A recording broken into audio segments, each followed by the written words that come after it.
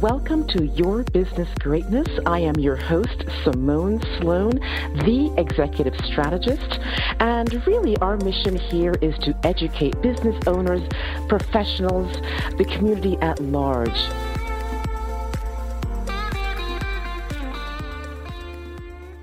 Welcome, everyone. Our next speaker describes herself as passionate, empathic, and visionary. Her name is Dr. Donna Dimitri-Friedman, Executive Director of Mosaic Mental Health, Adjunct Associate Professor at NYU, Mother-Infant Microanalyst trained by Dr. Beatrice Beebe, graduate of the Annie Bergman Parent-Infant Program, co-editor of the Attachment-Based Clinical Work with Children and Adolescents, and recipient of the Outstanding Illumina Award at NYU Emily Fennikel Award from 0 to 3. Welcome, Donna. Thank you so much for having me. Absolutely. Absolutely. And now we shared, I like sharing the accomplishments of our guests because I think it's really important to share those wins. But I also would love for you to share a little bit about who you are in your journey as part of just being a human being in this world. Thank you.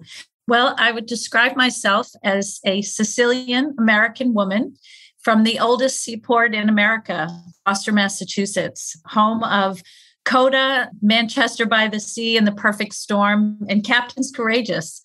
I'm a first-generation college and doctoral graduate, a mother, a clinician, a professor, a researcher, author, leader, a businesswoman, and proud to say, an activist. Donna, thank you so much for sharing who you are and all the multitudes of accomplishments that you have earned and garnered throughout your professional career. And I'm just curious to learn more about the most proudest professional moment. I would say I was really thinking about this because there have been a number of them, but I would say that my proudest professional moment was when I was defending my doctoral dissertation and my committee asked me what I was going to do with my doctoral knowledge in early childhood development. And my response was that I wanted to create a baby institute at Mosaic Mental Health, where I had been working for many years, and to the underserved community that Mosaic serves. And I'm proud to say I did that. And we are one of the few organizations in New York City that do caregiver, infant, and toddler treatment. And that was something, as I have been working over the years as a clinician, felt really strongly about trying to prevent some of the challenges that we see for our community later in life. And so I would say that that was a really proud moment for me to take my knowledge and actually put it into practice for a community that's in such great need of this type of service. That's amazing. That's amazing. And thriving, and you've got lots of people coming and you're serving as part of that? Yes. And one of our success stories, which I'll tell you about later, is about one such family and the work that's being continued since then. I got my doctorate in 2005. And so we've been doing this work now for quite some time. And it's very, very exciting and rewarding and important work. It is Mental Health Awareness Month, and it's really vitally important to share the work that you're doing and the services that you're providing as part of this awareness. But the flip coin to that too, and thanks so much for sharing, is when you look at the toughest moments of your professional career, what did that look like? So I would say the most challenging was March of 2020. And we all faced the unfathomable onset of COVID-19. But what many people don't realize is that in the earliest days of the pandemic, there was some of the first cases of COVID right across the street from where Mosaic is located in the Bronx. And it became very clear to me very quickly how serious this problem was for us. And I had to, with very little direction, figure out what we were going to do to continue to serve our community. And we very rapidly pivoted to telehealth And this was before we were given a waiver from the state, before people were really recognizing and realizing how severe and long-term this was going to be. And we did that. And as a result, we're really the first clinic in New York City to be providing these services remotely. And it was a challenge because a lot of our clients only have landline telephones, and many don't have internet or computers. So it was really an old-fashioned telephone call, and we actually executed it very well. It was really, really stressful because this was happening all at once. So everyone was trying to figure out what they were going to do. And we were fortunate enough to get it off the ground, and were featured on CBS Sunday Morning as a result. And really then I became one of the spokespeople in New York City to talk about how we were going to deal with the pandemic from an emotional standpoint. And the word spread, and soon we were being interviewed by the New York Times and the Daily News and NPR, and really sharing how important getting and maintaining these services were. And then funding was cut, and we had to pivot and really pull together as a team. So I would say past 2 years have been the most challenging, but most rewarding because we've done it, and we never closed any of our services throughout. That was really dynamic to really hear about how quickly your organization was to pivot in this new space where funding was still trying to be fleshed out and to be figured out. And from that perspective, just in terms of seeing the need and reacting rather quickly to that need. Yes. And we realized that regardless of the funding, we had a task to do, and that was to keep providing support to our clients. And in some cases, we also collected food and medicines. It was really a crisis, and we rose to the occasion, but it was really challenging personally and professionally. And it just really amplifies the need for the services that you provide in the mental health space. That is so critical. But as you know, May is Mental Health Awareness Month. And as we forge through that, I just wanted to share just in terms of how it's now being included as part of the Sustainable Development Goals. But still, there is this stigma around it, right? Because a part of reducing the stigma is talking about it. Human rights violations that continue to people's experience around the globe, and discrimination that takes place because there's just a plain lack of understanding. And so the understanding the needs of what it takes to support people with mental health issues, and recognizing the access to care that is more than needed in this space. Yes. So Mosaic has been around for a long time. We started a very small grassroots practice in 1959 when deinstitutionalization was happening, and very proud to say that we grew from a 2-person practice to over 60 staff, serving folks from infancy all the way to old age and everything in between.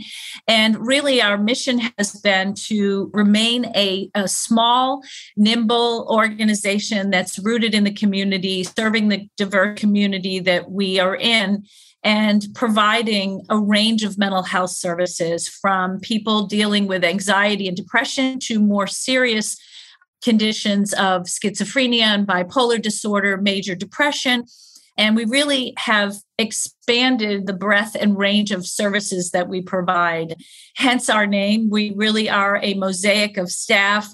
We are a mosaic of community members that we serve.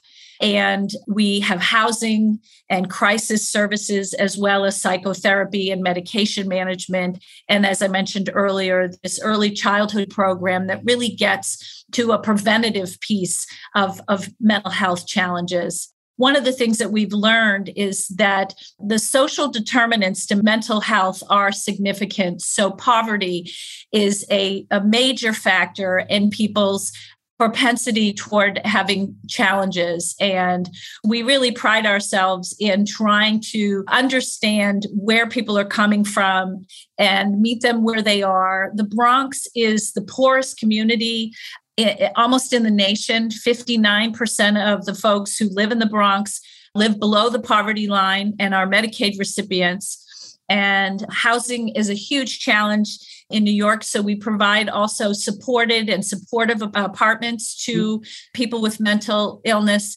The other thing that we have done to really challenge the stigma of mental health, 20% of our workforce are people with a lived mental health experience. And our crisis respite is a 10-bed house in our community that provides people with an alternative, a short-term alternative to being hospitalized. And hospitalization is probably the single most significant factor to stigmatization. When you are in need of those services, to have to be hospitalized is a very traumatic event. And so we really have focused on integrating our care and providing a integrity for the folks that we serve, and also promise and hope to the people who are coming to us, because they see people with chronic mental illness working and helping others. And so it's not only a safe haven and a place to heal, but it's a place to feel hopeful about one's own future. And that's something that we really feel so strongly about. I love that, because then they also see how we have mental illness as well. We can connect to you. We understand in terms of the journey and the struggles that you're going with, but we also can help and be that support and pillar underneath. So that's really wonderful in terms of incorporating every different perspective around mental health, because it does take multiple perspectives, right, to really understand it. When you look at it from and you've said it's been around for a long time, and I'm just curious around some of the challenges that might present themselves as you're in this space working with mental health and the types of people that you're working with, the groups who are serving. So I would love to hear that. Sure. So, one of the things, and I'll use the pandemic as an example, some of the folks that we serve take public transportation to come to us. They are folks who, some of them are living in our housing programs. And so their access to health and mental health care is very limited given their ability to travel and their resources. So we are in the community. This was something that we really felt very, very strongly about. And so over a decade ago, we began to provide services in the community. For example, we have a geriatric program where one of our staff goes into the community centers and the senior centers and screens people for depression and helps older folks find us, but we find them in their communities. Similarly, we have spaces like our schools where we provide services so that we are able to find people where they are, tell them about who we are, and sometimes we'll provide the service in the community or help them to get to us. And one of the biggest challenges that we face is funding, being able to adequately fund what is needed. And despite the fact that everybody's talking about mental health and the mental health needs, they've been there for a very long time for folks who have chronic mental illness or who are impoverished and living in communities where there's violence, food, poverty, and lack of educational opportunities. So we do a whole range of things. We have a vocational program that helps folks look into their own skill set and help find them jobs that are supported so that we empower people to know that they can work with a mental illness. We also do a lot of work in the substance use disorder area. As we all know, we have an opioid crisis. And we currently have an outreach program where we are finding folks in the community who need help with Medicaid-assisted treatment for opioid addiction. And very proud to say that we are trying to be part of the solution with that crisis as well. Lots of opportunities. And the bottom line really is the bottom line. We are a behavioral health practice, and people sometimes think that because we get reimbursed and we can bill for our services, that they adequately provide what we need. There's a lot of unreimbursed work that goes into what we do.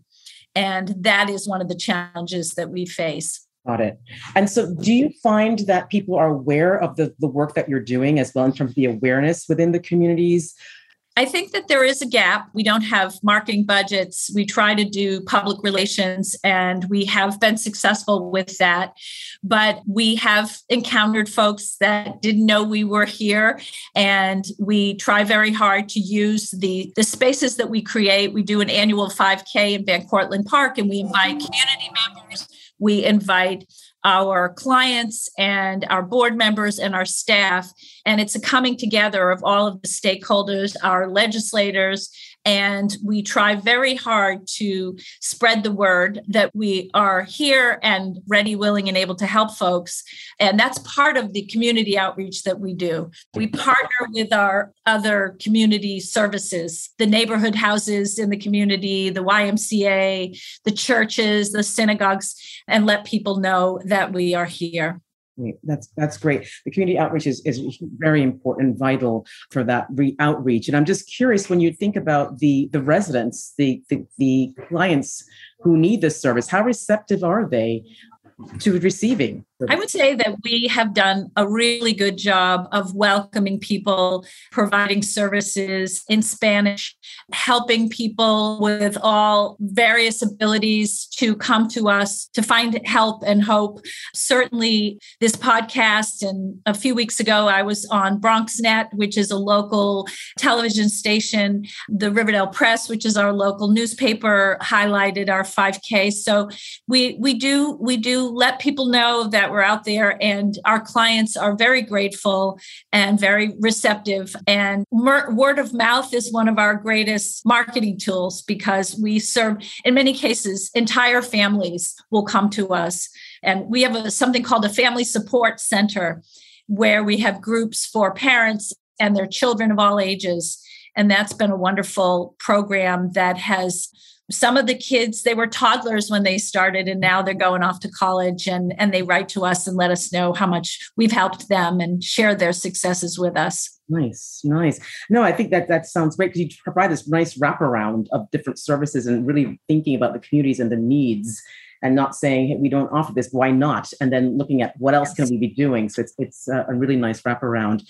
You mentioned success stories, and I kind of wanted you to share one, if you don't mind, just in terms of within Mosaic and mental health and the work that you're doing. I'd love to hear it. Yes, one in particular that I'm especially proud of, my Deputy Executive Director, Mayra Estrada Cruz, is a wonderful clinician and leader. And during the pandemic, a vulnerable, lovely young mother came to us in need of help for the fact that she had her baby removed from her care. She had been diagnosed with a more severe mental illness than she actually had. And this baby was put into foster care, and previously had struggled with a range of other issues.